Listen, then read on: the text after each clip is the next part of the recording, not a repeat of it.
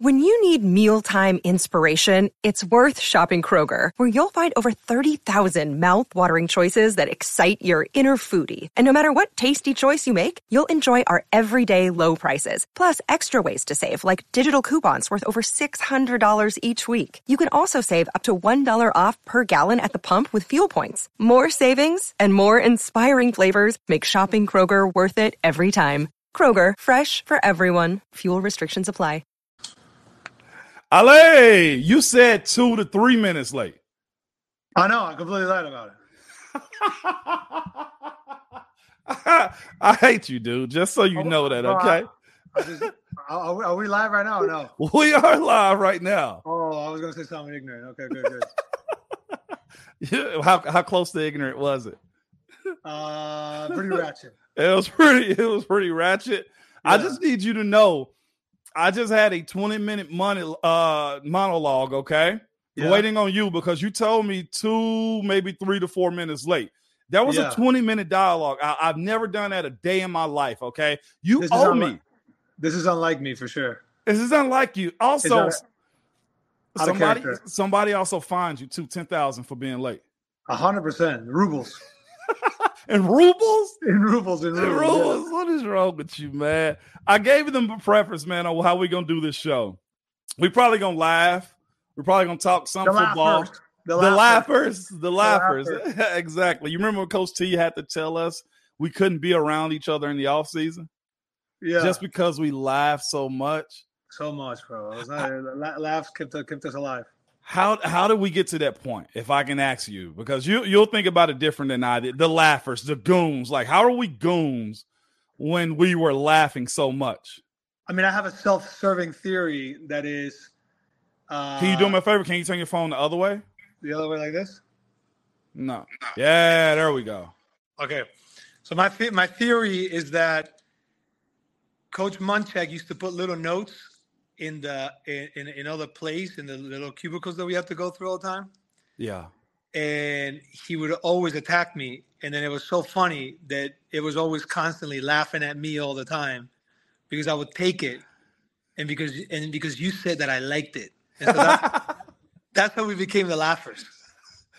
As I just burst out laughing again. My brother Ron, you remember him, man? He's like, now that's an entrance right there, man. He's looking too, man. Bro. Appreciate it, man. Yeah. You're right. Was I the instigator then?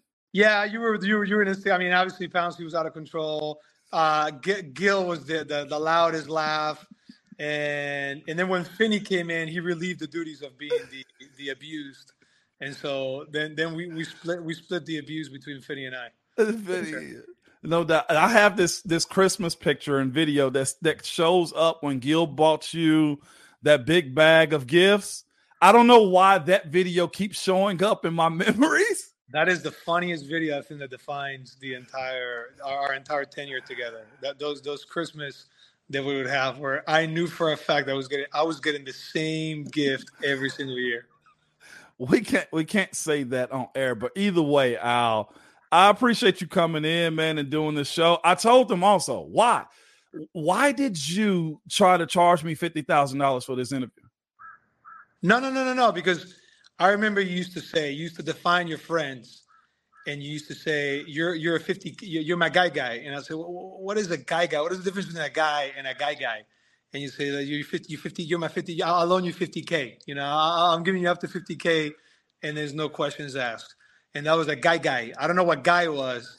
And then I said, I'm your guy, $50K plus. You know yeah. I mean? Okay. Yeah, that's very true. We talked a lot of crap. Okay. That's what I'm going to say too. But you are my guy though, man. I appreciate you coming on. If you did need it, which I know you don't, you got it. Okay.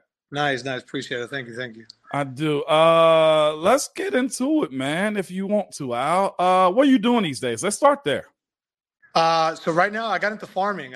I moved to Miami, Florida. We used to have those secret handshakes when we were playing, and we had this ideal that we were all going to live in Jupiter, all of us. And then obviously you started showing your loyalties towards Tennessee, but we all thought that we were going to move to South Florida, and so I moved down here. I actually went to the University of Miami for a day. I went to class for a day, and then I quit that same day. The first time I ever quit anything in my life. And then I was like, oh man, what am I gonna do? What am I gonna do? And then I started looking, started searching, talking to a lot of neighbors, and maybe because of my Spanish background and the Spanish world comes from a more agricultural background. It's not as developed as the industrial Northern European countries. So I grew up in a farm when I was a kid. And then the fact that I saw an article many years ago of a lot of NFL players and coaches who bought farms back in the day in Napa when it was dirt cheap. And then obviously years later, it became an incredible investment. So based on the geography here in South Florida, based on the culture and based on my personal experience growing up in farms and being extremely interested in tropical fruits, then, I started farming probably about a year ago. And so It's been an incredible journey. Yeah. No doubt, man. Let's go back a little bit too, man, if you want to. Your background. You said your Spanish background, Al. Yeah. You were born in Mississippi, right? Oh, yeah, that's right. I forgot. I'm from Mississippi. My bad. Yeah. I was born in Mississippi. My father was learning how to fly Harriers and F-18s. They're both McDonnell Douglas made jet crafts. And part of the course, it started in San Antonio, where they taught my dad how to speak a little bit of English. And then you move to Meridian, Mississippi, where you learn how to fly a basic plane. And then you finish your course in Pensacola, where you do jet training. So I was almost a Florida boy, but I became a member of the dirty South. And so I guess I'm from Mississippi. I've never been to Mississippi other than when I was born. But yeah, that's where I'm from. Oh, really? I didn't realize that. And of course we've gone through it personally, but to just preface this crowd that's watching us, Al, and from there you lived overseas in different countries too. Your dad, like you said, is in the service too. So you guys moved and traveled a lot. What other countries were you in your upbringing? So I was born in Mississippi. Then I went to Pensacola. Then I went to Rota Naval Station, where I spent most of my life. I guess I claim it as my hometown in Rota. 2 miles away from Africa. So, I woke up in the morning and I saw Africa every single day of my life. It's funny when I tell people, because they always go, but it's true. I mean, Europe and where I'm from is extremely close. And then I went up to northern Spain for 3 years in Zaragoza. Then I went to Newport, Rhode Island for 6 months. I was in the World Trade Center a month before they came down. Really? Yeah. And then when I went back to Rota, then I started noticing how the United States shifted into a war sort of mindset. And then I went to the Canary Islands for a year. And then finally I went to high school in Belgium. And then from Belgium, I went to an American high school, and I played all the, my high school experience was the most incredible experience, I think, that any kid could ever had. Why is that? In Germany? No, it was Belgium, which is Belgium, a very small country, very close to Germany. But the United States after World War II had almost over 500,000 U.S. citizens, U.S. soldiers and their families stationed on West Germany, and obviously because of the Cold War and the wall, there was a lot of tension. The Cold War, so the United States amassed a lot of troops on West Germany. West Germany developed incredibly well, and when it finally came down in the 90s. The United States left their troops in their strategic assets, or as part of our foreign policy. And so when I went to high school, I was with a bunch of NATO kids. So all the kids in my class were from all the different countries, but Americans were the majority. Yeah. So I went to an American high school, and I had that experience of going to homecoming, listening to Usher, Little John, all the cultural things that were happening in the 2000s in the United States. I was exposed to them. And then one of my best friends said, the first kid that I met at school, he said, "Man, we barely got enough kids to form a football team. Why don't you join the football team?" And I was playing rugby, in Europe, and so I always looked down on American football because I thought that it was too soft. Did you from rugby? I thought it was too soft, and I thought that the ego of the football player was very individualistic, whereas rugby now look at you. Right now, yeah. Screw rugby. Rugby's the worst. You know what I mean? Give me touchdown celebrations all day, in controversial post game, press conferences. But I started playing football, and then to play football, we would get on a bus on Friday, and we would travel around all the bases around Europe, and then we would play all the other bases, all the other the sons of the service members that were stationed all throughout Germany. So it was incredible. It was amazing that I got to travel and I got to see Europe. I'd never seen Europe until that time, but I did it through the American lens of the U.S. military.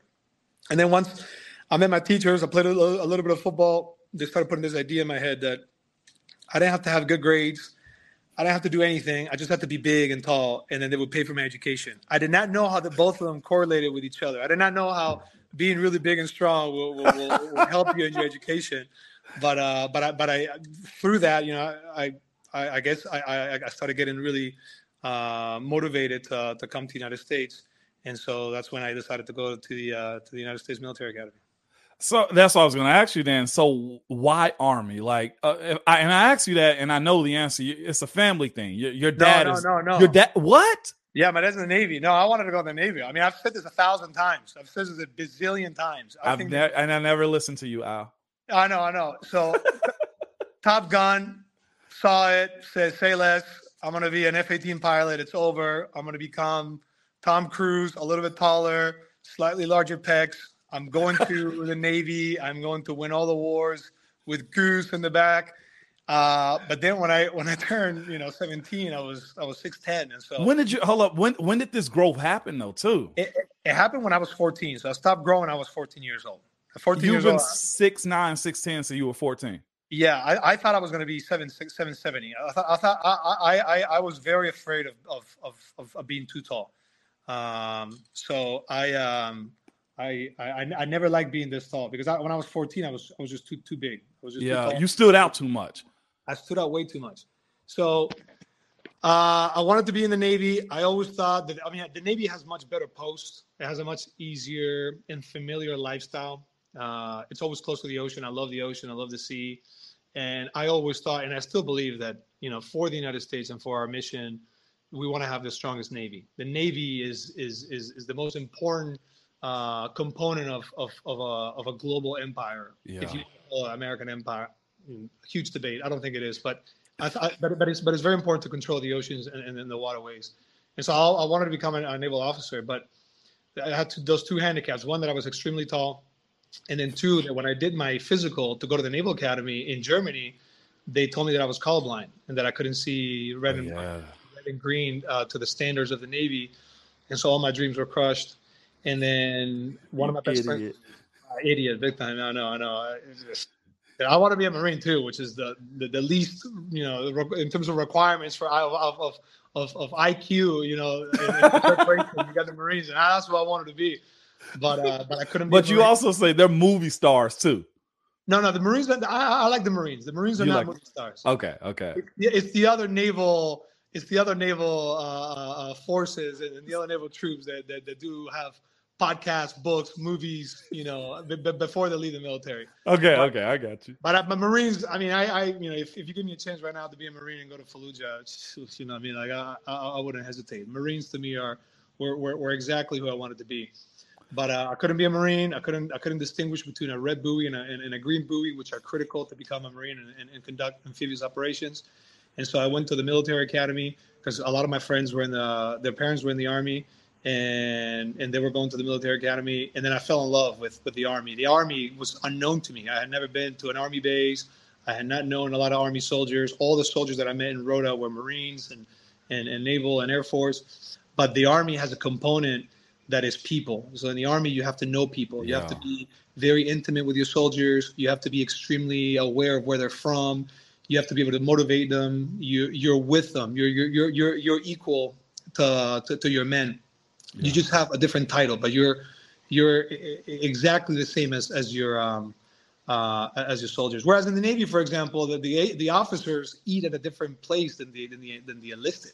I even tell I talk a lot of crap to my dad all the time and stuff like that. You talk about leadership. When you're eating in your nice little regal room with your silver spoons and your pictures in the back. And so The Army was a lot more of my personality, I thought. And then I went to West Point, and West Point changed my life. West Point is the most. You brag about West Point, man, so much so that the Army-Navy game we have to go to together, okay? You bragged about that. My brother Ron, his show goes to it every year, okay? Yeah. And he's bragged about it, and you talk about how beautiful the campus is. And the most beautiful. It's the most beautiful. I mean, listen, all the architecture and all the places in the United States are ugly. Ugly. There's nothing. There's not a city in the United States. Maybe Savannah, Georgia. Savannah, Georgia. Savannah is the only city. Listen to how you say Savannah, Georgia, too. Like, come on, man. Savannah, Georgia. Savannah is the only city in the United States that is worth going. Other than that, all the cities in the United States look exactly the same. It's a drag with a Target, TJ Maxx, McDonald's, all the same. Terrible. But you hadn't been to Ripley, Tennessee, okay? I'm just gonna throw that out there. Terrible. Terrible. I don't like cities. But you chose Miami. Stop. Miami's actually the only city that is actually semi-pretty. You know, in terms of the buildings on the water and whatnot. Only one. But see, this is what Al does. See, you do this, and this is why Munch went at you, and this is why we went at you so much too, because you have these narratives that you know aren't true and are not true. Oh my God! Well, okay. I'm gonna get Italian in here. You can't compare Florence. You can't compare Milan. You can't compare Rome, Paris, London, Madrid, Barcelona. You can't compare those with Chicago or New York City with giant rats taking pizzas off the subway. There's no way. There's not the way. It's not the same, Ramon. It's not the same. Okay, I'm hearing you, Al. But West Point is one of those places. I think the West Point is by far the most beautiful place in the United States, and the history being George Washington's headquarters during the Revolutionary War, the graduates, the narrative. I mean, it really embodies a part of the American personality that is extremely attractive to me. Is the quiet professional, which unfortunately I have not had the pleasure of being that quiet professional. It does have an incredible work ethic and values. And so for me, West Point was, I'm not so much proud of being a West Point grad as much as I am very thankful to have gone to West Point. Okay, that makes sense. I get that. If you guys get the back and forth now, you see why we got tight. You also see why Al was always the butt of the conversation too. I told him before we came on Thursdays on Porch Talk, we everybody had their time. No, it wasn't forced, but you had to hold court, and nobody held court longer than you or more than you either, Al. I have enjoyed one of the things that you enjoy the most about both the military and the NFL is the diversity of where people come from and how men bond by completely humiliating each other. And so when you hold court, then you prevent others from changing the narratives on you. Yeah, the narratives on you. Exactly. Yeah. If you talk the whole time, nobody else is gonna say anything negative. No doubt. But when did football get serious with you? Because I know the story and you've told it before. You ended up going into the NFL. You were trying out with Cincy as a tight end. You had to go do some tours. You did a tour or some tours, right? You come back and you sign with Philly as a D lineman. Who did you sack and who did you get that sack off of in Philly too? Yeah, it was Ryan Mallett.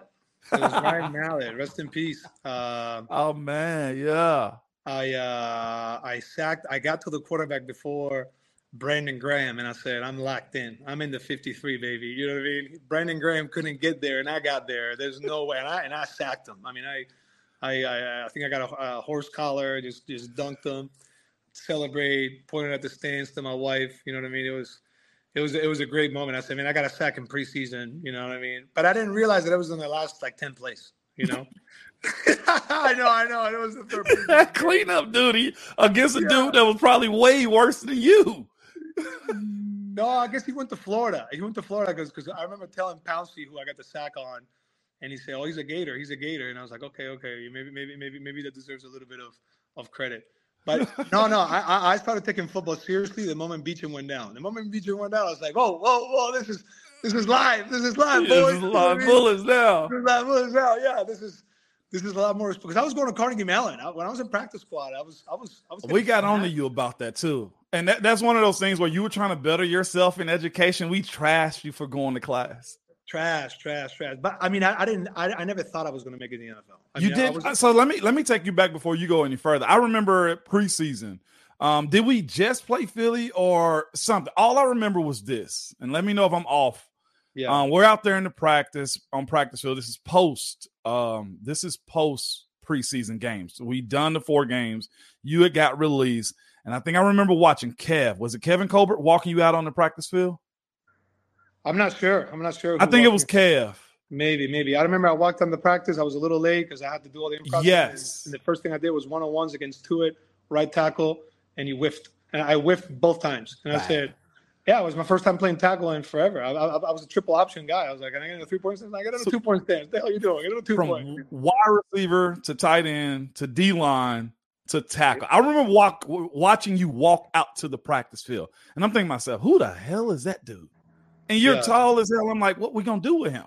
Little did I know we was going to play years next to each other. Like you said, right. Yeah, crazy, man. So your introduction to Pittsburgh was what, though? My introduction to Pittsburgh was you getting beat by Tuitt. I got cut from Philly, and then I'm at the public library in my in-laws' house, learning how to do a resume. My resume is like 2 lines. It's like Army, my major. Like I don't know what can I explain, anybody. I don't know what I'm going to be working on. I was contacting headhunters to see if I could, get a medical sales job or something. And Coach Tomlin called me. And you know how Coach Tomlin calls you on the phone, you feel like you're talking to the most like hypersonic, charismatic human being in the world. He's like, he captivates you. He captivates you with a phone call. And he said, we want to bring you out here for a workout. And so I went to Philly. I went to Pittsburgh, drove by myself. I did a workout. I worked out with John Mitchell. I did a D-line workout. And he looked at Coach Tomlin and said, yeah, he's too slow. He's not going to be able to get off the ball fast. And then they passed me. And then they passed me to Munchak. And Munchak started doing all these drills, all these the individual munch drills, And he said, it was kind of like, yeah, I'll take him. You know what I mean? Kind of like, you guys going to throw him away? I'll take him. So what's fascinating about Munch? Munch is very interested in the service. Do you think that played a part in it too? As far as like, if he was a soldier, I can train him. Yes, for sure. I think that the baby boomers all had a lot of them missed. I mean, this is my theory. So a lot of them missed Vietnam by a few years. So Munchak missed Vietnam by the draft. In Pennsylvania, I watched the movie because he told me to watch it. He said, watch the movie The Deer Hunter. And I was like, I'll watch it. And so The Deer Hunter was a very good representation of what Pennsylvania was like during the Vietnam era, where you either went to the mills and you worked in the South Side, working on Carson Street in these giant mills, or you went to Vietnam, Yeah. And so the Vietnam War was not very popular, rightfully so. Imagine a Vietnam right now in 2023. It would be a disaster. But for a lot of people, it was the sense of duty of serving for your country, just like it is, just like it is now.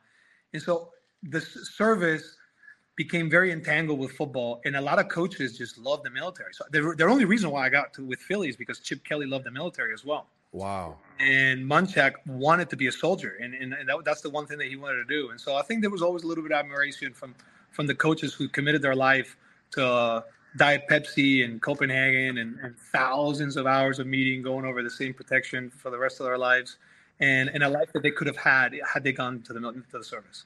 Yeah, that makes sense, man. And you're right. When Beach got hurt, like it got serious for you. What? Yeah. I wasn't an asshole, was I? I wasn't that bad, was I? I think you have to be bad because you want to make sure that I don't. For example, I was thinking about this on my way here. One of the funniest things between you and I, one of the things that we were able to navigate in our friendship, was tripping each other. How do you not trip it? Because you know how bad it looks when you're doing an amazing set and you got them. Yeah. Right. You just all of a sudden you're on your back. Yeah. It looks ugly. It looks. Hopefully he falls on you, but if he falls on you, you drag him with you to hold. It's a holding call. And if he sacks the quarterback, it's going to be a reel over and over again. And You'll never live it down forever. So as an offensive lineman, the tackle guard have to make sure that they don't trip each other. And for us, I remember that the first game, so it was a half game against Arizona, Dwight Freeney, no big deal. But then the second game, it was against Kansas City, and they like to do a lot of twists. Sure did. And you and I got beat on a couple of twists on the backside of 5-man protection, good old 53 protection. Oh, no, 53. They're sliding and leaving us. Yeah. Right. And so you and I had to work together about finding our depth and finding our sets in order not to trip each other. And that's when I started becoming very close to you and just doing the vertical set in order to avoid tripping each other and being able to pass off the twist, which was the biggest thing that I didn't want to let you down. I didn't want the 5 technique to spear you, and I did not want you to have to take a huge step to the left to pass me the defensive tackle, because then you would step on me and then I will fall. Yep. You're right. And I'll never forget Munch breaking it down to us in meetings and stuff, and just over and over. Then we'll go from there to the practice field, and oh my God, I loved and hated it because he did little things, like you said, that Army stuff. Yeah. The last push, you know what I'm saying? The extra rep and all those. Yes. But that's how he made us play, though, too. And I think it's just super unique of all the dudes I played with on that side, whether it was somebody older than me, whether it was Beecham, whether me and Gill on the right side and stuff like that. Ours was the most unique because we were big as heck. I'm talking about height-wise, size-wise, like you couldn't miss it. Yeah, leg-wise, like all of that was huge, and having to get used to you and your movements. And honestly, you were still learning a lot. Oh, but one thing, I asked you the snap count. You remember that was crazy. How every single time it's almost insane. I wouldn't even listen to the huddle. I was like, I'm gonna double check with Ramon, and then I became used to it. Yeah. I became used to it where I would listen to the play one time, but I was like, I'm gonna verify with Ramon on the way to the line of scrimmage.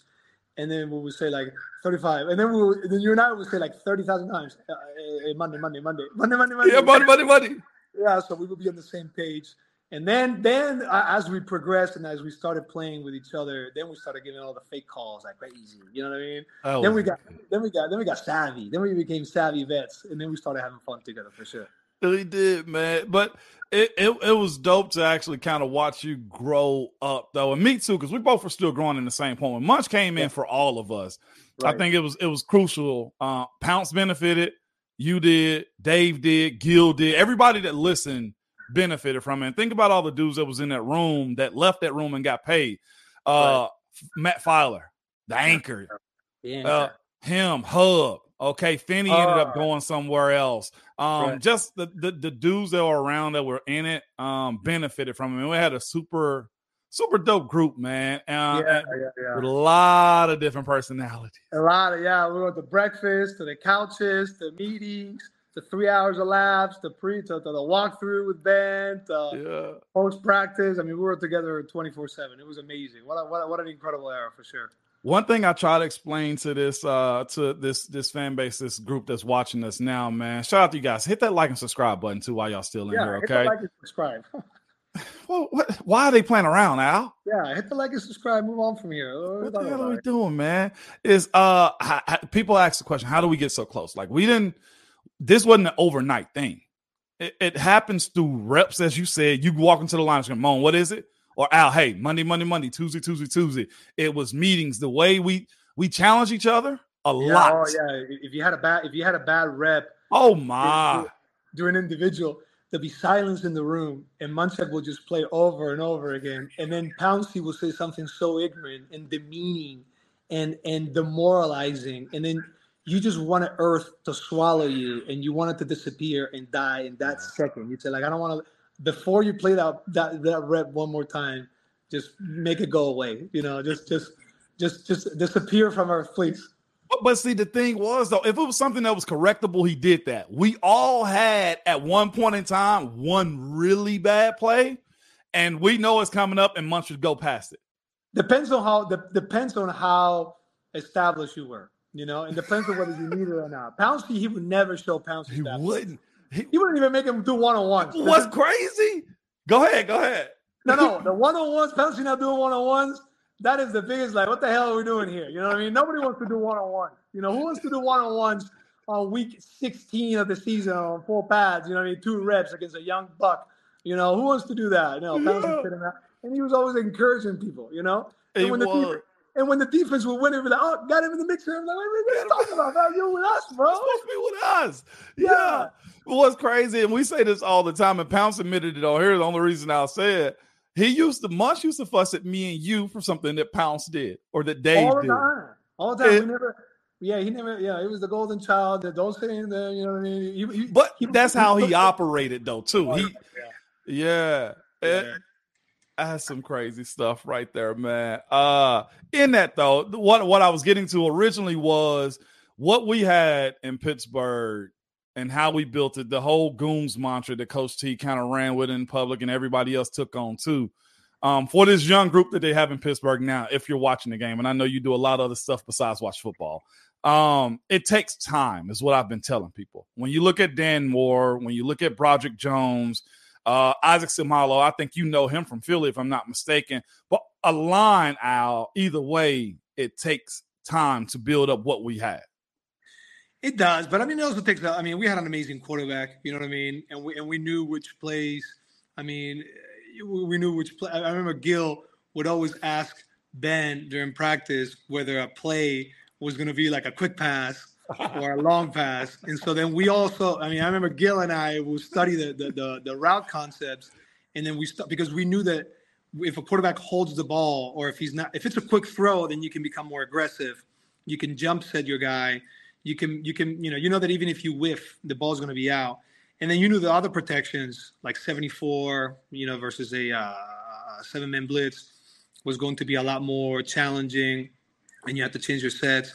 So I think obviously Ben helped a lot in this. Ben matured a lot, I think, from his previous years getting sacked every other play to protecting himself. Yeah. So I think it was a collective effort.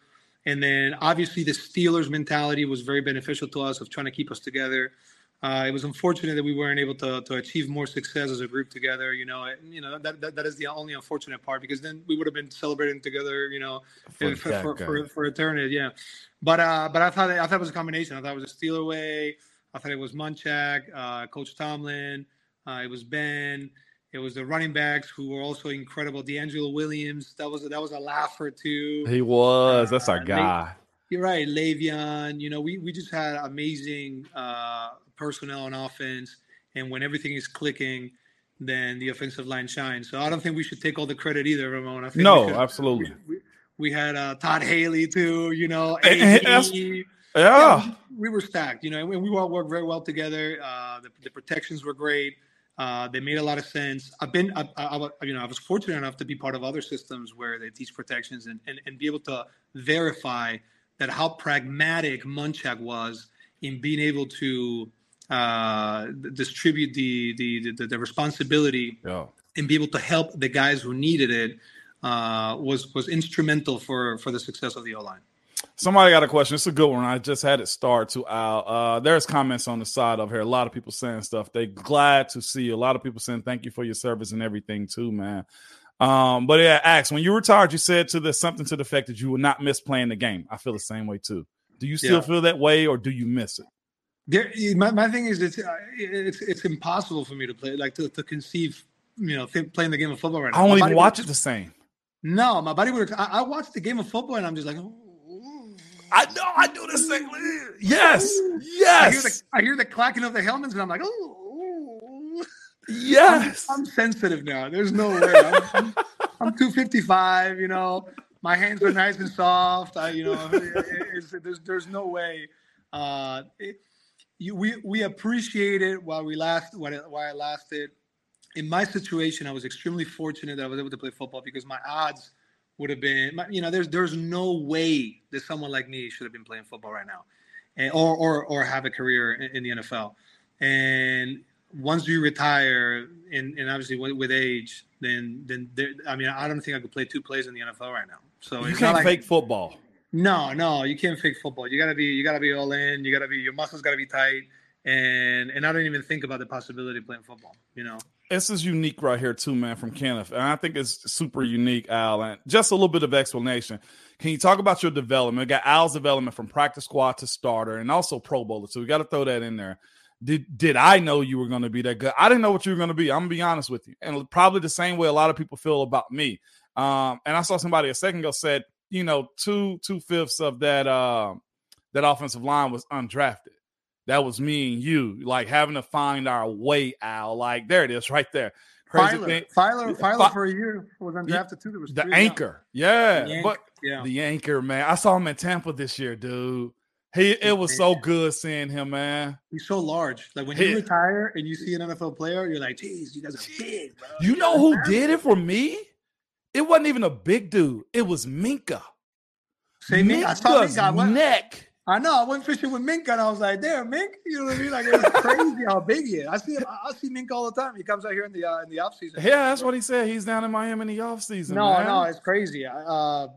But how was that development? Because you had to gain a lot of weight, and my development was somebody told me when I was in the Army, they love the military so much that even if they give you 1 year in the system, you'll make enough money to go to business school, and then you can continue on with your life. So my only goal was to go into a business school and move on with my life. The transition from being a military veteran, a military active duty personnel to a veteran is the hardest transition. And you've experienced the transition to go from a football player into a civilian. And you know how difficult and challenging it is. And the military is 30,000 times harder. And so for me, when I was in practice squad, I was way more concerned about being able to go into a good university. And in this case, it was Carnegie Mellon. And I thought I was going to know you guys, and then you guys would be playing football, and I'll be at school, and then maybe every now and then I'll be able to say hi to you if I ever saw you on the shady side or whatnot. But I never thought I was going to be playing football. Now the good thing is that Munchak was an incredible coach. So if you just show up to work and you try to absorb from the culture of you, Pouncey, Gill, the Beecham was my biggest inspiration. Yeah. Beecham is the player that I have emulated my game. I always thought, I want to be like Jason Peters. But when I saw Beecham play, I said, this dude, he is the most proficient in the tackle technique. He prepares the best out of any professional that I've ever seen. He cares the most. And I have never, and I learned everything from him. The high hip double team move, that was Beecham. The trap move, when somebody would try to elongate their arms, that was Beecham. The jump set, every single thing that I learned was from Kevin Beecham. So my development from practice squad standpoint was watching Beecham and saying, man, if Beecham can do it, I should have no excuse whatsoever to be able to play in the National Football League, hopefully for another team. Because to your point, he was undersized. He had long arms, but he had to do all of those things to where some guys are born with the stuff and it comes easier. Right. But it was just that. It was just his preparation. Like the way he would watch film, he was biting his nails the entire time watching film. He created a level of anxiety to himself in order to play.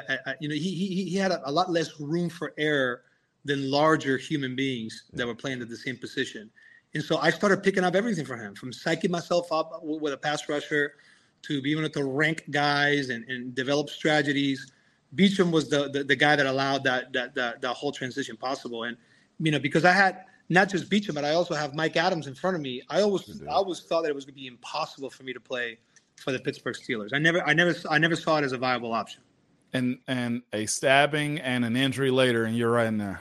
Right. It was crazy. I mean, the odds are very, very slim, and so that's why I never prepare myself mentally to have a career in the NFL that would be, just based on football. I always thought that football was going to be complementary, just like my education at West Point or university. Football would complement me and be able to help me, move on with life. Danny asks, can you talk about playing against the Steelers and being a Raven real quick? Because I know they trash talked you so bad. I know somebody who said something. Anybody? TJ said nothing. Who is TJ going to say it during the game? First of all, he plays on the other side. You know what I mean? You want to come with the real boys? Come out here to the left side. You know, you gonna tell him that? No. I tell anybody. You know what I mean? I'm messing with you. Yeah. I never went. So I had to go against Alex Highsmith, who's the nicest, kindest, most amazing human being on the planet. He's not gonna talk smack. Chris Wormley was a Raven. He's not gonna. And then Cam, I'll tell him. You know what I mean? Like, what was Cam gonna say? Cam was the nicest guy. You know, he's not gonna say anything. And then the other one was Devin Bush. Devin Bush is the man. You know, you can say a lot, but you can't hate. What are you gonna do? Are you willing to engage in a conversation with me? Are you willing to get into my area of dominion? You know, are you willing to battle me with words? Oh no, that's the last. You're good at it. Yeah, you'll speak Spanish on them. Yeah, yeah. But the feeling was very surreal. It was very weird. Obviously, going to Pittsburgh, I really wanted to win so bad, but there's something, and I noticed the insecurity in the Ravens facility when it was time to play the Steelers. And it was very similar to when the Patriots players would come to us and they would say, bro, we can beat them. You know what I mean? We can beat the Patriots. They're not all that. But for the Ravens, the Steelers have their number. You know, Coach Tomlin knows how to play a defense that rattles Lamar. He's blitzing nonstop. The coaches for Steeler Week, they act different. That transmits to the players. I was trying to tell them, no, you know what I mean? Stay disciplined, you know, we'll get them, you know. But it was impossible. The Steelers know exactly how to play the Ravens, and so yeah, we lost both. I mean, they lost this year, you know, twice again. You know, twice again. Right. That's fascinating. You say that. I always kind of say that to folks too. Is there were that week is special right there. In Pittsburgh versus Baltimore. We could go on about that one. What are you about to say? It's not special. It's not. To me, it was. So you went to both sides. To me, it was. No game. You didn't think it was in Pittsburgh? Those night games?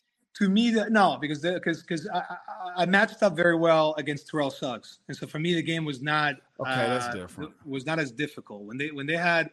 Who's the guy that went to Green Bay? Zadarius Smith. Zadarius, when he was coming up, he was a challenge. But fortunately for me, he was only there for 3 years. But no, we always matched up well against Baltimore. Maybe on the other side of the ball, they ran the ball more, whatever. But for us, for me specifically, that was not as challenging as it was for the interior. The interior had to go against heavyweights, you know. Yeah. But it's different on the inside. For me, what I remember was Cincinnati. Cincinnati was the rivalry where I would get the jitters, and I would get like the full body adrenaline shots when we had to play that defensive line of Gilberry, Michael Johnson, Gino, Dunlap. Yeah, all the linebackers too. Yeah, the linebackers were very good. They just had a very, very good defense. 4-3 is a lot harder, you know what I mean? Because they just keep coming. I thought Philly was a very tough defense too, but I never thought that the Baltimore game was going to be very. I mean, I knew my whole in-laws were going to be in the stands. You know, Maryland is a state that I've spent a lot of time in, so I feel almost at home in Maryland. And it was never that weird to me. It was weird that it was it created into a rivalry. I was like, why? What was this a rivalry? You know what I mean? But both cities are exactly the same. What turned Cincinnati into what it was, in your opinion? Us and that, what was that 3-4 years? Yeah, so I thought it was the defensive coordinator who coached in Minnesota. Forgot his name. Look that up for you. I'll find his name here. Yeah, I'm horrible with names, but Zimmer. Yeah, Zimmer had the 4-3 double barrel. The double barrel was something that created a lot of stress and angst to Munchak. And it was a defense that was extremely difficult to stop for me, because as a tackle, you had to have your eyes on the A gap to see if the linebacker was going to blitz. And if you blitz, you had to get the 3 technique. Yep. So that was very uncomfortable because we had to communicate a lot in those games. A lot. And then they had Andy Dalton, who's a very, very good quarterback, underrated quarterback. AJ Green, he just like you, man. was amazing. They had Eifert. So they were stacked. They had an amazing team. And Giovanni Bernard. Yeah, they just for me the tough game was going to be I hate it was cleaner looks to play a 4-3 defense, but it was way more physical and it was a lot more challenging because they built their team around their defense. And I always remember the Cincinnati game as being the most challenging game that we played.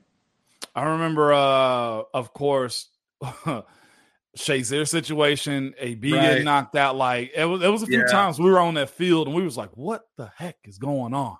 Right.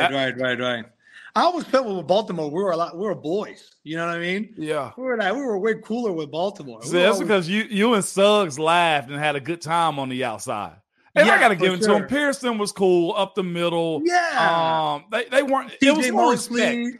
CJ Mosley was cool. It wasn't like Cincinnati. It was respect. No, it was respect. Cincinnati was a lot rougher. I mean, we had a lot of respect with the D-line guys, but everybody else, Pac-Man Jones, Kirkpatrick, that was a different. That was a lot more.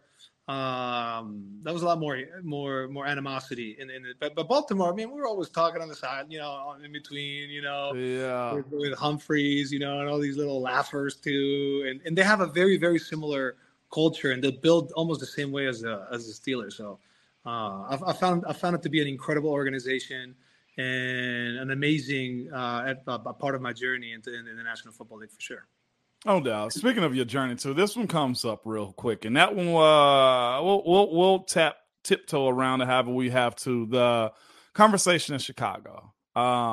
You want to have that one? I got to ask you first. You mind? Yeah, I mean, I don't know. I mean, you can. I just the way it happened wasn't how you planned it to happen or the team. No, right. And for some reason, people don't want to believe that. People think that you did it on your own. You got plastered as one thing that you weren't. You would use on message boards that you wouldn't. Yeah. So I've told it before. Like it didn't go the way the media. Me being on the media side now, you guys always made fun of me about that too. Me being on the media side now, I see how narratives can be written. That the truth is cool. But the story is way bigger. So let's go with this story. Right. That's why never, there was a lot of opportunities and a lot of things that happened afterwards that would have changed my life in terms of, people, opportunities and whatnot. But I try to tell you, I was like, there was no message there. I'm not trying to do anything. I'm not trying to tell anybody anything. I could care less if people do cartwheels during the national anthem. I'd much rather live in a country that allows you to do whatever you want. The one that forces you to do something, to live in a dystopian society where you have to do something in America, to me seems surreal. But the confusion did create an unwanted and unnecessary, because I'm doing this for you. I don't have social media. I would never claim to know the truth about anything. Matter of fact, the more I learn and the more I mature in my life, the more I realize that I know less. And I'm I guess wise enough to know that and experienced enough to have been to many different parts of the world where they view things completely different. I know why America is what it is. And a lot of people try to tell me what America is. And, it's like, how do you know America if you've never lived anywhere else? You know what I mean?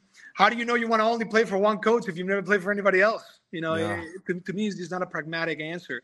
And so when it happened, I remember somebody showing me I remember making this comment to Munchak. I said, somebody sent me it was in like an alt-right, an extremist group. It was on a kind of alt-right media thing, and I said, man, I'm gonna tell these people that I'm an illegal immigrant, so maybe they take me out. Like, oh, we're conflicted now. What can we do about this? That's what's so crazy about you. Your name is Alejandro Villanueva. You speak how many languages? Nobody knows anything about my life. Nobody even they call me Al, Ali, you know. That's how people are like, you guys don't understand. I don't speak English. You know what I mean? Like, this is my second language. I'm pretending to act like an American right now. This is not who I am. I have a view of America where patriotism is not being nationalistic. It's not being, I'm better than you, this is the best. It's more, I've always admired American patriotism because of gratitude, because people are very thankful to be in America. Whether it's the best country in the world or not is incredibly debatable. Somebody in France, somebody in Switzerland will tell you, oh, you guys Americans, oh, you guys have whatever. But Americans are very thankful to be Americans. And when you're thankful to be American, that's all it takes. You don't have to say, I'm better than everybody else. That's what they do in Germany. That's what they do in Spain. That's what they do in France. That's what they do in England. But we're Americans. We're not a nation. We're an idea. And it's this idea that is up to you to realize. And so I was always extremely respectful of everyone's opinions on the team regarding a very sensitive situation. And I remember I told you, I said, Ramon, regardless of the truths and the facts, because we could debate them and they were very sensitive, the fact that somebody shows up to the facility feeling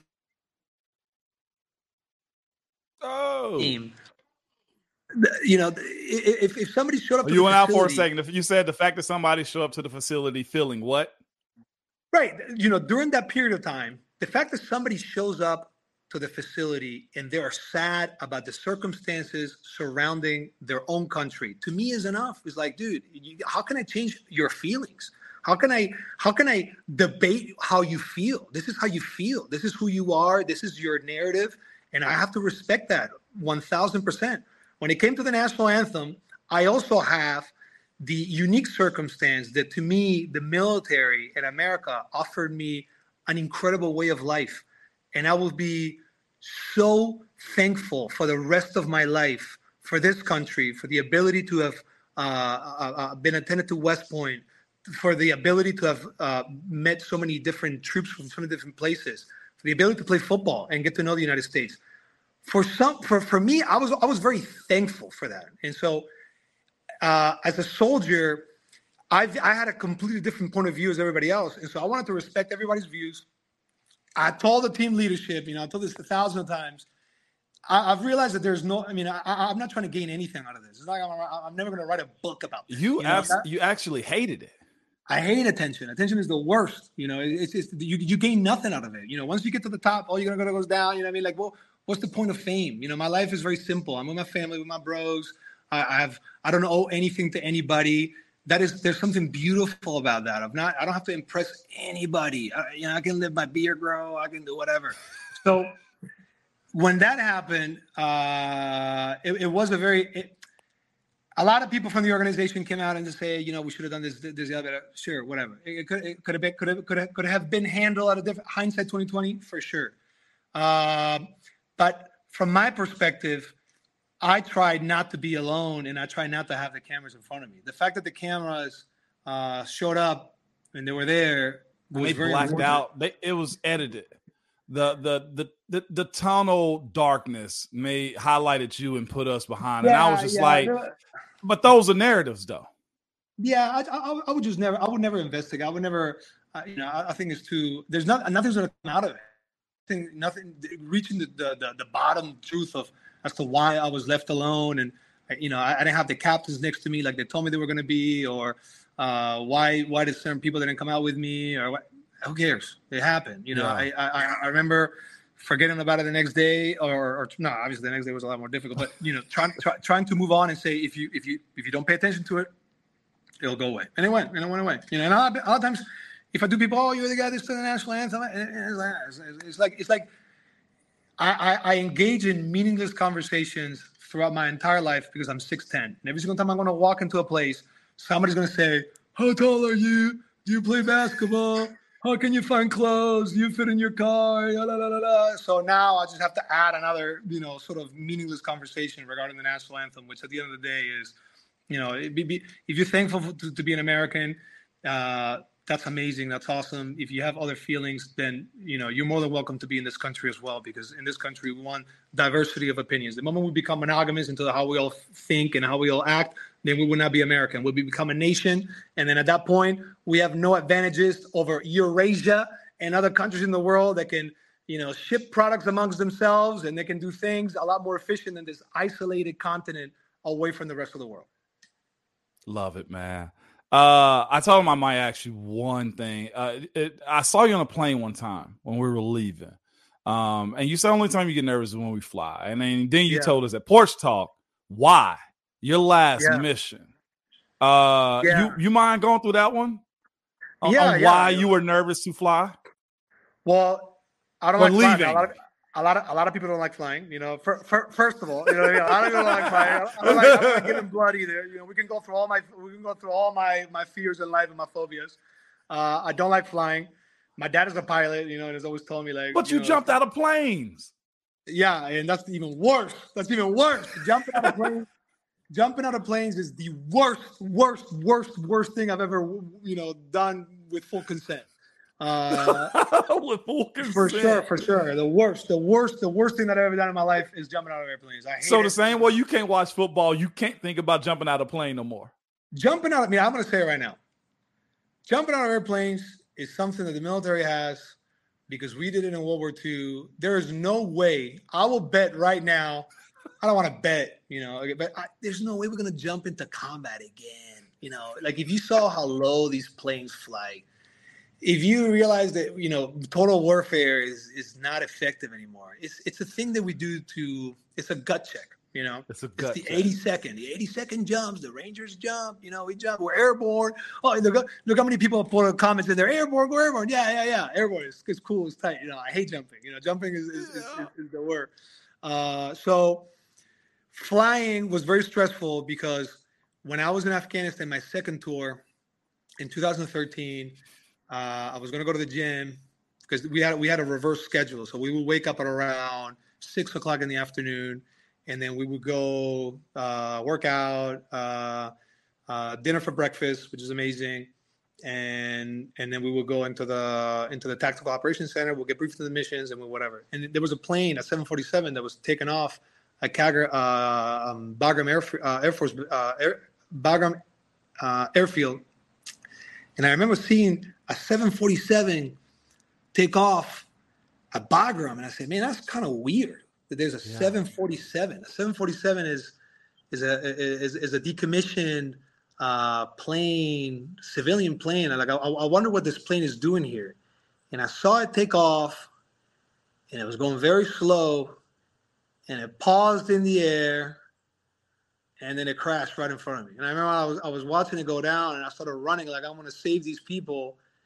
And then I just saw this giant ball of fire, and I was like, well, I guess I'm going to go to the gym and do legs now. There's nothing I can do now. And so that was one. And then the next deployment, on my last mission, we went out to a valley in Wardak called Chaki Wardak, and we had to walk in the snow forever, and we had to find I guess I don't know if I'm allowed to talk about tactical operation procedures, but basically there was a building that we had to go investigate, because like 15 adult males had gone into it, and we went in there, and when we saw it, it was a well. I was like, man, this is a well. This is not a building. You know what I mean? There's nothing here. And we just kept on the radio. No, that's it. We're flashing on, go in there, there's nothing here. So we spent all night there trying to figure out. We dropped grenades. We did everything. It's just a well. And then when we left the mission, it was like, well, there's nothing we can do here.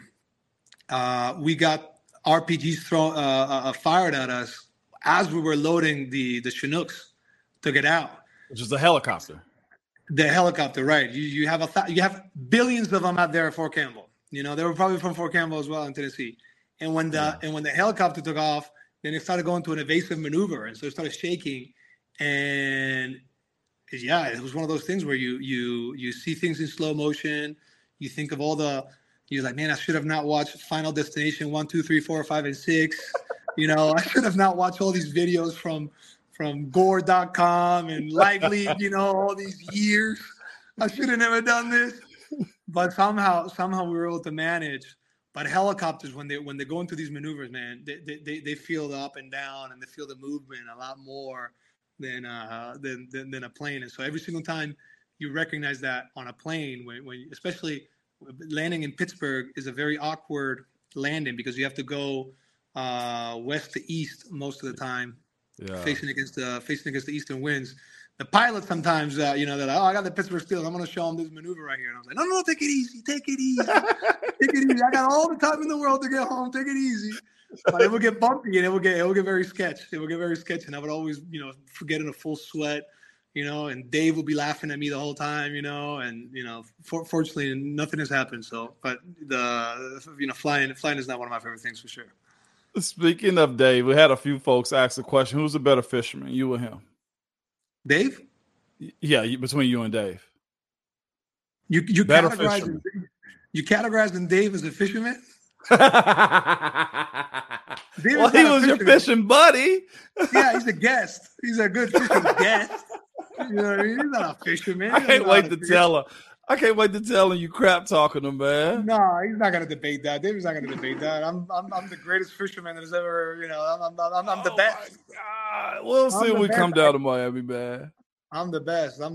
There's no one else that can outfish me. I'll cut the line. Stop it. We'll see, man.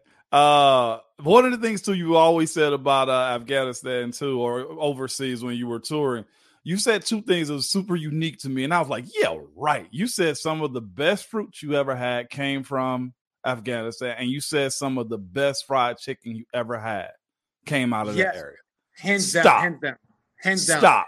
So I actually call my farm Kandahar Farms. So my farm is called Kandahar Farms, and people down here in Miami can't pronounce the name at all. You know what I mean? Whatsoever. But Kandahar is one of the oldest cities in Western. Well, I guess you cannot consider Western civilization, but it's one of the oldest cities in civilization. It was founded by Alexander the Great. In their language, it was Iskandar, and then it later got translated to Kandahar. And Kandahar is one of the most amazing places that I've ever been to. And everybody knows that. Well, I wouldn't say everybody knows, but if you grow fruit in very dry environments, they usually tend to get very sweet. Okay. And so the fruit there, the pomegranates, the grapes, apples, anything that you ate off the ground, which now that I'm a farmer, I'm like, yeah, I know why they were putting bombs everywhere. I got these 70 goons walking through my fields, taking all the fruit. You know what I mean? What do you think? I want to welcome it with open arms, Thank you so much for being in my country. We were savage in their fields, And so Kandahar was Kandahar is, you can't travel there. You're not going to find Instagram reels or some girl going there with her boyfriend, dragging him by the hand, going like, oh, look at these mountains of the Hindu Kush. You can't go to Afghanistan. Afghanistan is an extremely dangerous country, but it is beautiful because it's so rare. And the people there live like you're in the Bible. I mean, they live out of houses made out of mud, extremely conservative beyond anything that you've ever seen. No music, no games. Yeah. Very rural, very, the Afghans are insanely tough, and the way that they cook was very rudimentary, and they would, kill a chicken right there that was running on the yard. They will make him in an hour with some rice and some incredible ingredient. And a lot of it is, I'm a huge fan of Indian food, So if you like Indian food, you can imagine what it's like to eat something that is of that nature in the Pakistan, Afghanistan, Indian region. It is insane, amazing food. Afghanistan has an incredible culture. Obviously, I don't agree with a lot of their practices, but I'm more of an Anthony Bourdain who likes to go out there to try their food. Explore a little bit to see how they live their life, and then don't make no judgments whatsoever. Take what you can, enjoy it, add it to your perspective and experiences in life, and then move on. And so for me, it wasn't fried chicken like they do in the South, obviously, you know what I mean? With, canola oil and incredible breading. And some flour and everything. Yeah. It wasn't like that, but it was very, very delicious. I remember the chicken and the lamb there in Afghanistan were incredible. No doubt about it, man. So, I've been telling folks, of course, man, you have somehow taken credit for Mason's reemergence. 100%. No, 100%. See, this is the thing right here, Al. You always do this. I'm him. No, you're not him. Okay, you used to be. Now you're just you. Okay, you're not him anymore. Okay, where's Marquise when you see what I'm saying? Like, you need humbling. Like, No. Mason was part of the Breakfast Club, which is your he was, and he liked to get abused, and so because he liked to get abused, he was part of the Brodies. Yeah, we would crush him. You know what I mean? But I thought my thing was this: when I saw Mason play that game against the Cleveland Browns. Cleveland Browns. No, okay. Yes. You talking about the one we were in? Yes. And he went through that whole episode. And again, there's microphones everywhere. There's Matt Filer, who has never told a lie in his life. Yeah, get to it. You know what I mean? He went through that episode that was such a challenging, difficult moment in his life. And so before you go further, before you hold that moment right there, when people ask that question, how Mason got buried, how Mason was put on the back burner, and the narrative that he couldn't play football, your point has been made as the same as mine. Stuff transpired from that game that changed the outlook on him. 1,000%. He went through that, and then a year later, the year of COVID, the last game of the season, we're playing the Browns. We played the Browns the week after in the playoffs, and we got smashed. But that last game, Coach Tomlin said, yeah, Ben out, Ramon out, Dave out.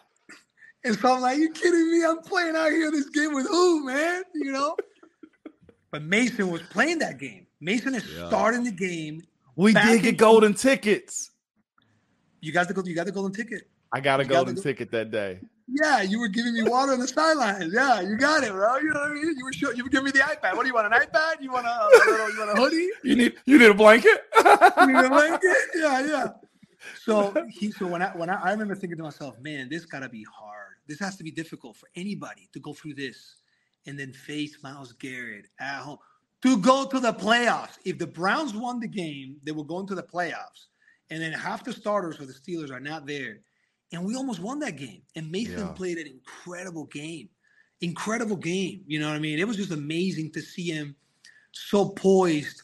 So, you just never – it's very – American football, in my opinion, is made to inspire American culture. And American culture thrives on people under pressure, like Tom Cruise, when everything's on the line, you say, like, I got your goose, you know what I mean? And you save the day.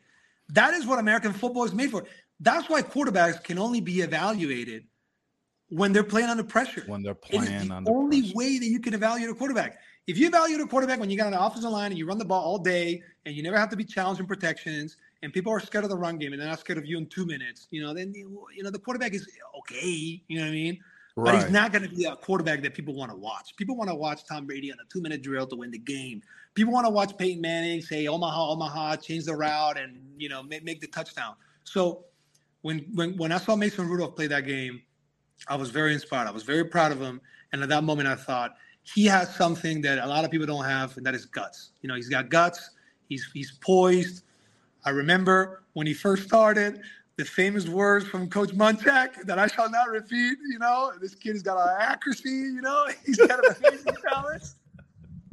Yeah. Oh my God. But he proved that once he learned the game, his head was he became a complete quarterback. And then, unfortunately for him, situations got ugly. They signed a backup quarterback for a large sum of money, and you and I know what happens when you sign somebody for it's just, you got to play. You got to play, and you got to put him in there. And obviously, they drafted a quarterback as well, and so Mason was completely overlooked by the organization. I don't think it was intentional. I think it was just. That's what I was going to say. You can't say it's intentional. It's just how the game goes. It's just it's standard procedure in the NFL, and so when Mason will come down during, think about it, like the Breakfast Club is over. Mason, there's no more Breakfast Club anymore. There's no more. Club. Even Zach Banner is gone. You know what I mean? So he doesn't have a sidekick. He's from a different era. He's got to go hang out with TJ and Cam. You know what I mean? Like with the old guys. Because Mason now has been in the organization for many years.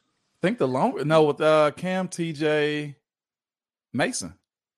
Yeah. So when he would come down, he would always, Miami's the mecca for NFL players when they want to spend money and forget about life, And so he would come here like a renegade, and we would talk, and I could see that his IQ as a quarterback had developed tremendously because I would try to test him. I would try to question him on themes about offensive line play regarding protections and adjustments and whatnot, and man, he got it. He knew it all. He was speaking now at a very high level in the game of football. And so that's when I became a sports psychologist, and that's why I deserve all the credit. That's why, Coach Tomlin owes me a check or something. You know what I mean? I'm going to have DK save this clip and play this live for Mason tomorrow because he's coming on. And the fact that you said you saved Mason, I need to see his reaction to this. Yeah, he's going to laugh. Ha, ha, ha, ha, ha. No, that was a good guy. Yeah, whatever. Sure. Yeah, whatever. He'll say whatever. You know what I mean?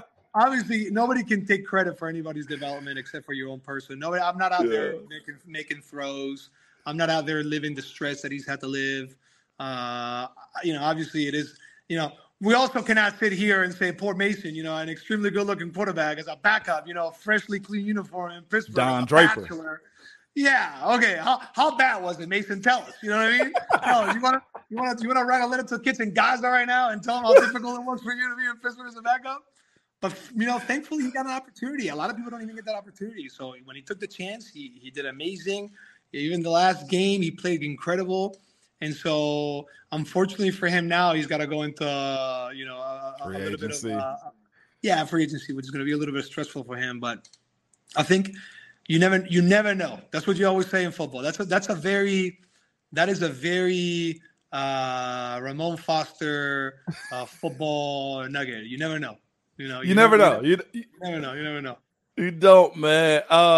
But that so you was there in his first start, if I'm not mistaken. You was out there when Earl Thomas got him.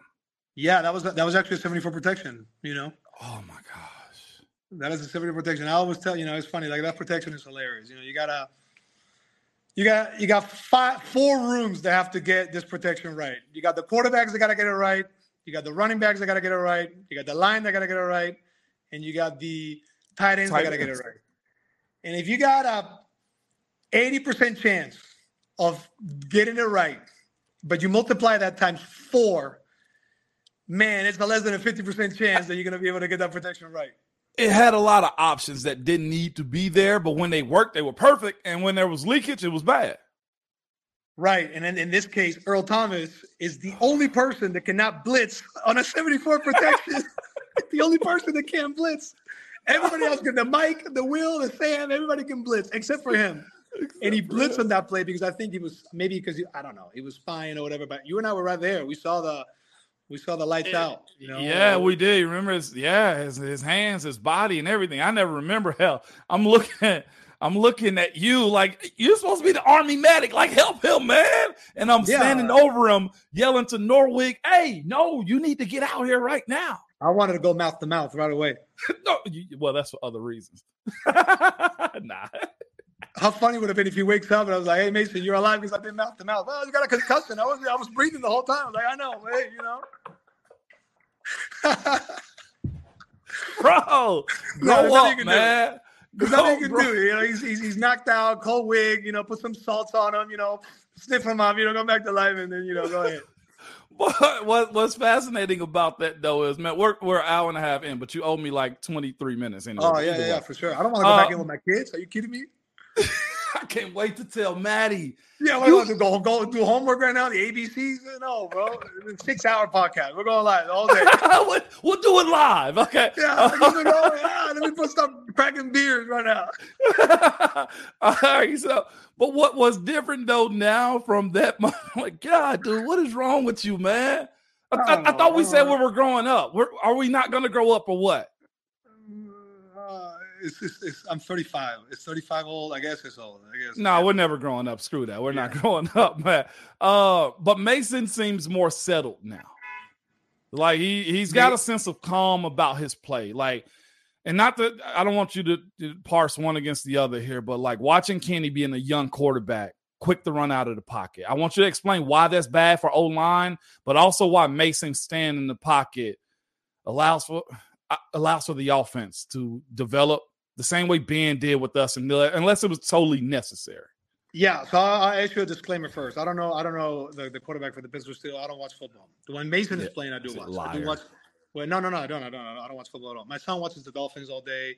He's obsessed with Tyreek Hill the whole time. You know what I mean? There's and that. But I don't watch football. But just speak on the quarterback leaving the pocket real quick, then, if you hadn't watched. Right. So based on that, if a quarterback, I experienced that with Lamar. Ben was a statue. Ben thought, why even go through the 8 steps to go into 6. He just got the ball at 6, planted both his feet, and then he threw the ball. In the pocket, when he stays at 6 feet for a tackle, is a lot easier because you can protect inside out. So when you protect inside out, the tackle feels a lot more comfortable because if he does the loop, then you just push him by and there's no issue. But when you push him by and you're like, oh my God, awesome. And then you get to 10 yards and the quarterback is there because he's getting skittish and he's flying back, then you start giving up a lot of sacks. Yep. And when you start giving up a lot of sacks as a tackle, you start doubting where the quarterback is going to be in the pocket. And that creates a lot of angst for the guard, for the tackle, for twists. Because if you, let's say that you step to 10 yards and you start feeling the pressure on the left and you start riding, then it becomes a habit. For a left tackle, the easiest thing is to stay at 6 yard. And if you got a badass dude on the left, you go towards the left and you play with that guy. Because we all know what happens on the right side. The right side's got, it's a right formation, and the right formation has a tight end.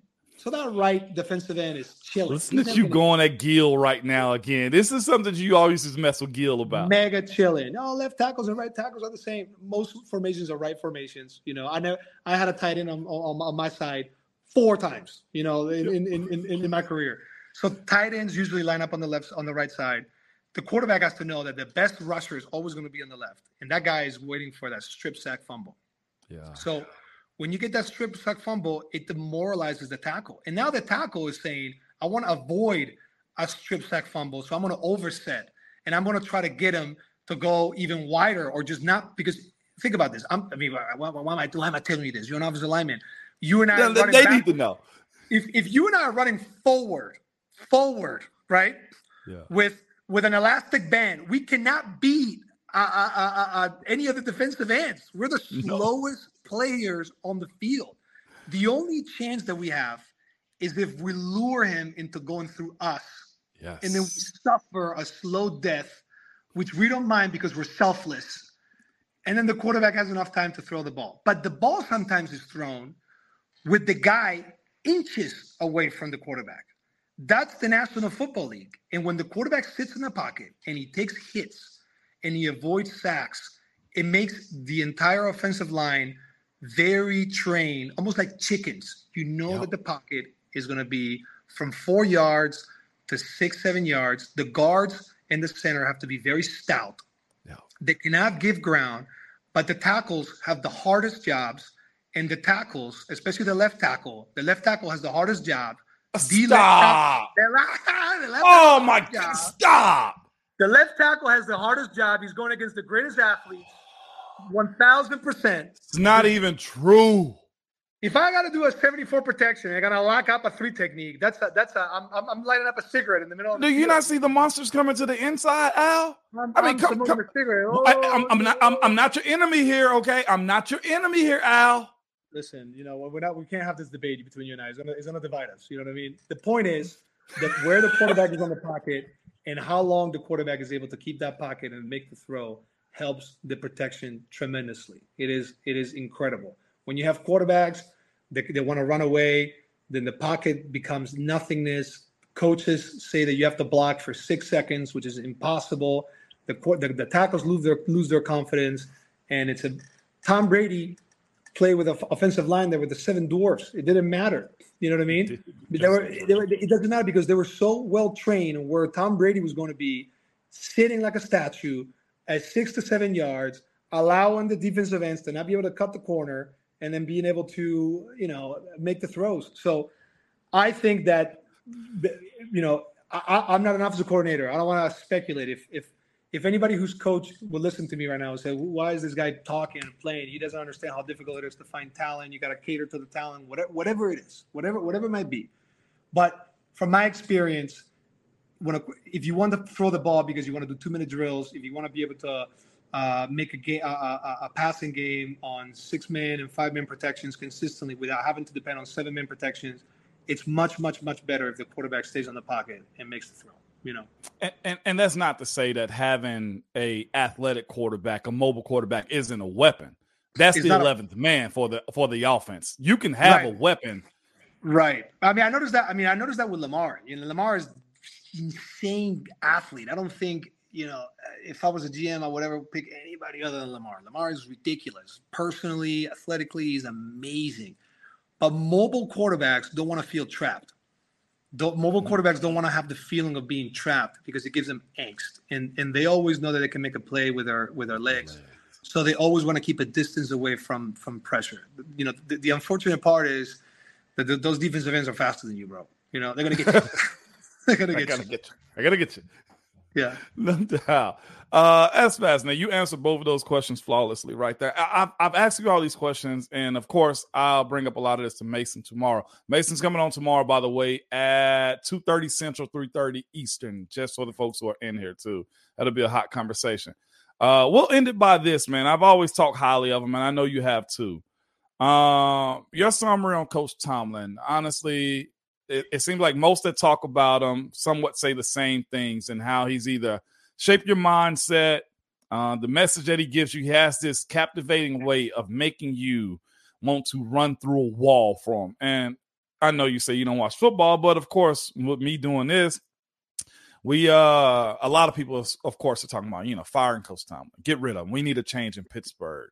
What type of coach is he? What kind of person is he? What did he mean to you as a player? Coach Tomlin, I think, has a philosophy of football, which I've found throughout. When Coach Tomlin, we debated about Coach Tomlin's philosophies at every porch talk. Every single time that Coach Tomlin would make a speech and will say something, we will debate it every single day. We would analyze everything. And a lot of times, I remember Marquise Pouncey would be always on Coach Tomlin's side for the most part. And I would always, because of my role of being a devil's advocate, I would always try to see the other side. DA. I carry that to this day. Yeah. I'm gonna play DA, devil's advocate, just because it's good for conversation and balance of understanding. Yes, Go ahead. So I remember he would, we always had this debate as to whether the NFL is about the coaches or the players. That was one of the arguments that we had constantly and all the time. Yep. And it was funny that Coach Tomlin would always say it's the players, and would always be the players, And so, as I've grown up, as I've been able to see different organizations, I ratified that vision that it is the players. It is the players. The players have to believe that they're the ones that win in the game, But the people that have the control to do that are the coaches. The coaches have the power of the psyche because they're the people that they listen to the most. They're the podcast. They're Jordan Peterson. They are their, Joe Rogans. You sit there and you listen to the same coach over and over and over and over again. And so the messages that Coach Tomlin had were incredibly helpful to anybody who's on a journey to find themselves. And I think that's the part that that's the part that I don't think people understand, or I don't think I even understood, that every year a football team is completely different. There's so many young people on a football team. And when there's so many people on a football team that are new, that are from college, you got to bring them into the same culture, into the same wavelength, into the same expectations. And I always thought that Latrobe was a place where he shined like anybody else that I've ever seen. And he would always get the best out of you. He would never enter. He never entertained. He never let issues linger in your head. He never created drama in divisions. He always tried to control the team. He had a very good pulse on the team. He was really good with young people. he tried to explain to those who listen about all the injustices that happen on the football team, which everybody that plays football, me, you, it doesn't matter. You feel like there are injustices happening to you, especially around contract times, especially around difficult times. And his mastery of the psyche of the human mind, his mastery of where do people come from, his understanding is second to none. I don't think I've ever met anybody in my life that is as talented as Coach Tomlin, ever, in any category. Yeah. Nobody has a mastery of the use of word. Nobody has a mastery of being able to gauge the conversation and the tone of the conversation. And nobody that's been able to address things in a way that need to be addressed. Has he made mistakes in his life? Yes, for sure. But he's not the person that's going to say that he's perfect either. So I don't think there's anybody more talented than Coach Tomlin that I've ever met, and so for me, I will always think of him in the highest regards. I would always think of him, all his lessons that he's ever taught me, and feel nothing but gratefulness for having been in contact with a man that I think grows from knowing the players. He stays current with the time because he's always so observant of everything that's going around in his team. And so I don't know. It's not looking over your shoulder. It's not micromanaging. No. It's guiding is what I'd say. It's good leadership. Yeah, it's just good. It's a good, fair leadership. He's very modest. He's not somebody that he's never going to say anything out of tone in the off season. You're never going to hear him say anything that is disrespectful to anybody. He knows how to keep himself very clean in terms of, like, nobody's ever gotten a tape, out of Coach Tomlin saying something ignorant or whatever. He's just a very thankful person as well. Very honest to his roots of Virginia. Always people from Virginia at his homeboys from back in the day. And he's out there at Latrobe, his brother, his boys, his boys, his nephew. So I think that he's an incredible human being. I have not kept up with anything that goes on with the Steelers. I'm assuming he's doing amazing. Obviously, they went to the playoffs this year. But I have also never heard, because he's such a private person, I have never heard his views on his career either. And it's not like I try not to bother Coach Tomlin, because I can go down the road of idiocracy and send stupid messages all day, and I know that he's a busy man, but he will entertain it. So incredibly blessed to have met him. Never met anybody more talented than Coach Tomlin in my life. Very thankful. I hope and I wish him the best, but I don't know anything about the Pittsburgh Steelers right now in their current situation. I think it would be a huge mistake if he was not the coach. I don't know what his contract situation is. And I don't think that was an in-house thing for Mr. Rooney or nothing like that. But of course, you know how sports is, though, Al. You from an outsider's perspective, you've been to other places. It's all about now. Like the cycle of winning championships sometimes depends on, as you just said, the locker room, age of guys, the changing of culture. Is more than just, hey, you suck as a coach. Yeah, I mean, I guess I'm selfish because I'm not being coached by Coach Tomlin anymore, and he is of no use to me, and that's why I always thought that America would benefit tremendously if they could feel the same as I felt during those years in the locker room, if they could hear someone like Coach Tomlin as their leader. You know what I mean? Like, I always envision that if somebody can deliver a message like he can, always based on, to me, it was the staple of his coaching was, do not blame others, don't minimize your role, do not make excuses, don't seek comfort. You know what I mean? That I thought that was a philosophy that is incredibly effective in the world of football, but also in life in general, which is, life is not supposed to be comfortable. Things are not supposed to happen your way. And the more that you embed that into your thinking, then the more that you stop thinking about the misfortunes that have happened in your life. Everybody has misfortunes, Everybody has had things that have happened to them. That poor me, look at me, throw me the ball, put a tight end next to me, call 52 protection more, please. Don't slide the protection away from me. We could argue all day. Oh, the quarterback is sliding away. At the end of the day, he always had a mentality that was very stoic, that was very balanced, and that it always translated into the two values of football that I think are the same values in American society, which are hard work and sacrifice. In America will take you further than anything else. There are no aristocracies. There are no Rockefellers or Vanderbilts no more. You know, if you're willing to sacrifice more than the person next to you and you're willing to do more, there is absolutely no reason why you shouldn't be successful. And so for me, that was his message, you know, and I thought it was very, very powerful coming from him. It was very powerful coming from somebody who, you know, surrounded his circumstances. Hampton, Virginia, I've been there. I remember, you know, asking him about where he was from. His family came from North Carolina. They went to Hampton. Obviously, Hampton is a military installation that serves the military in construction works. That, you know, Hampton, Virginia, and Norfolk are not pristine areas. You know what I mean?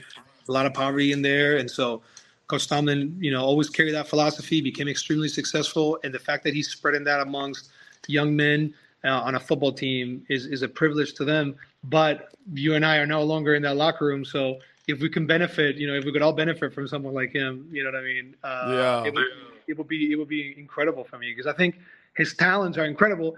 And maybe now that I look back at football, and I'm just like, football is very inconsequential. If it's just football, what you do with your life. Who cares if you're the most amazing leader in the world if all you're doing is scoring points and then, you know, get people to buy insurance, beer, trucks? You know what I mean? Yeah. Who cares? Who cares about these things? You know, let's take those lessons to the next level somehow, you know? One lesson, I've said this in front of this crowd before, man, and in general, and I've talked to other people that's been in my situation before, and I give credit to my wife and my family and stuff like that too. Definitely them first, but it was a conversation I had with you one day in the cafeteria, and you made a statement. You were around me when my mom passed in camp, and I appreciate you guys surrounding me and stuff like that. And I wasn't sulking. I was reflecting or something one day, and something came up, and healing when you lose a parent or something like that is crazy. You've been around a lot of losses in life. You've seen a lot. Like you say, you had a plane crash not far from in front of you, so you've seen life go. You've seen people have to deal with that too. But it was something that stuck with me, and I've passed it on to other people too, who's lost a parent or someone very, very, very close. And you said, Mo, we were in the cafeteria. I think we were either leaving or it was Breakfast Club one morning. He was like, Mo, man, you know, the world somewhat still goes on. You hit me with that, and you was like, when something tragic happens around you, you can choose to stay in one spot. He's like, if you look around, everybody continue to move on. And you essentially said, like, I'm not telling you to move on, but you can remember, you can celebrate, but don't get stuck, essentially is what you told me. Yeah, I mean, I have an optimistic. I say that to say thank you for that, because at that moment, it made me embrace, honestly, looking at pictures of my mom more, thinking about her more in a better light because of that conversation. And as my brother, man, I say I appreciate that. I don't know if I told you that directly. So I'm going to take it now and just throw you a couple flower petals your way right now. Thanks. Send more. Yes. No, I'm not saying no more. Absolutely not. No. I mean, I remember this is a heavy conversation, but you know, it is what it is. First time, I'm 21 years old, and the first time I saw a dead body. You know, you see a dead body in Afghanistan, and it's crazy. The first thing you do when you die is you piss yourself and you defecate right off the bat. Ooh. You know, there's nothing glorious about it. There's nothing charming about it. And when you die, when somebody dies, you realize that your own mortality. And when you realize your own mortality, then you realize that you cannot name 100 names from 100 years ago. That there's been billions of people that have populated Earth, and we don't remember them all. You know. Because that's the cycle of life, you know. And I think life lives in eternity through your kids. You know, when you pass down your life lessons, when you influence others, when you pass down your DNA, that's how us as humans in this temporary, very short life, you know, we're given one opportunity at life. We don't know how long it's going to be, and then it ends, and then that's it. You know, there's your own beliefs as to what happens afterwards. But in the big scheme of things, man, there's a person dying every 7 seconds. You know what I mean? You know, there's always constantly people dying and passing away, and it is part of life, and there's nothing you can do about it. So a lot of times in Afghanistan, when that happens, a lot of soldiers, you almost have to make a choice. You're gonna make a choice that you're gonna let it go. This is, by the way, this is Top Gun. This is what happens in Top Gun. You think you're a 6'10" Tom Cruise too? That's what I've also taken away. I am Tom Cruise until Mason showed up. I was Tom Cruise, but it's true. I thought that was a very good moment in the movie where it truly, the first time you lose a soldier from your platoon under your responsibility passes away, and you're like, man, what are you going to do? And then you realize that there's other soldiers that you still got to lead on the next day, that you got kids, you know what I mean? That you have other people that depend on you. And then you have to try to do your best, because at the end of the day, and this is what Dave and I always talk about, we're lizards. We just have a brain that says, wake up in the morning, try to find some food, try to scavenge some water, you know what I mean? Try to get some sun, try to warm yourself. And then when you feel tired, go to sleep. And then the next day you try to do it again. And we try to do the best that we can with what we are given. And that's life. And life is not amazing, and it's not the worst. It's just what it is. There's no way to define it. Words cannot define grief, loss, whatever. It's a conscious decision to say, this thing happened. It will happen to me. I got to make the most out of it. That's what, optimist, nihilist, nothing matters. So make the most out of it. That is sort of the plain and simple lesson. Nothing else matters. Whether your car gets trashed tomorrow, whether you lose your house, whether anything happens, a hurricane, please don't come to the city of Miami, but a hurricane just wipes out the entire city.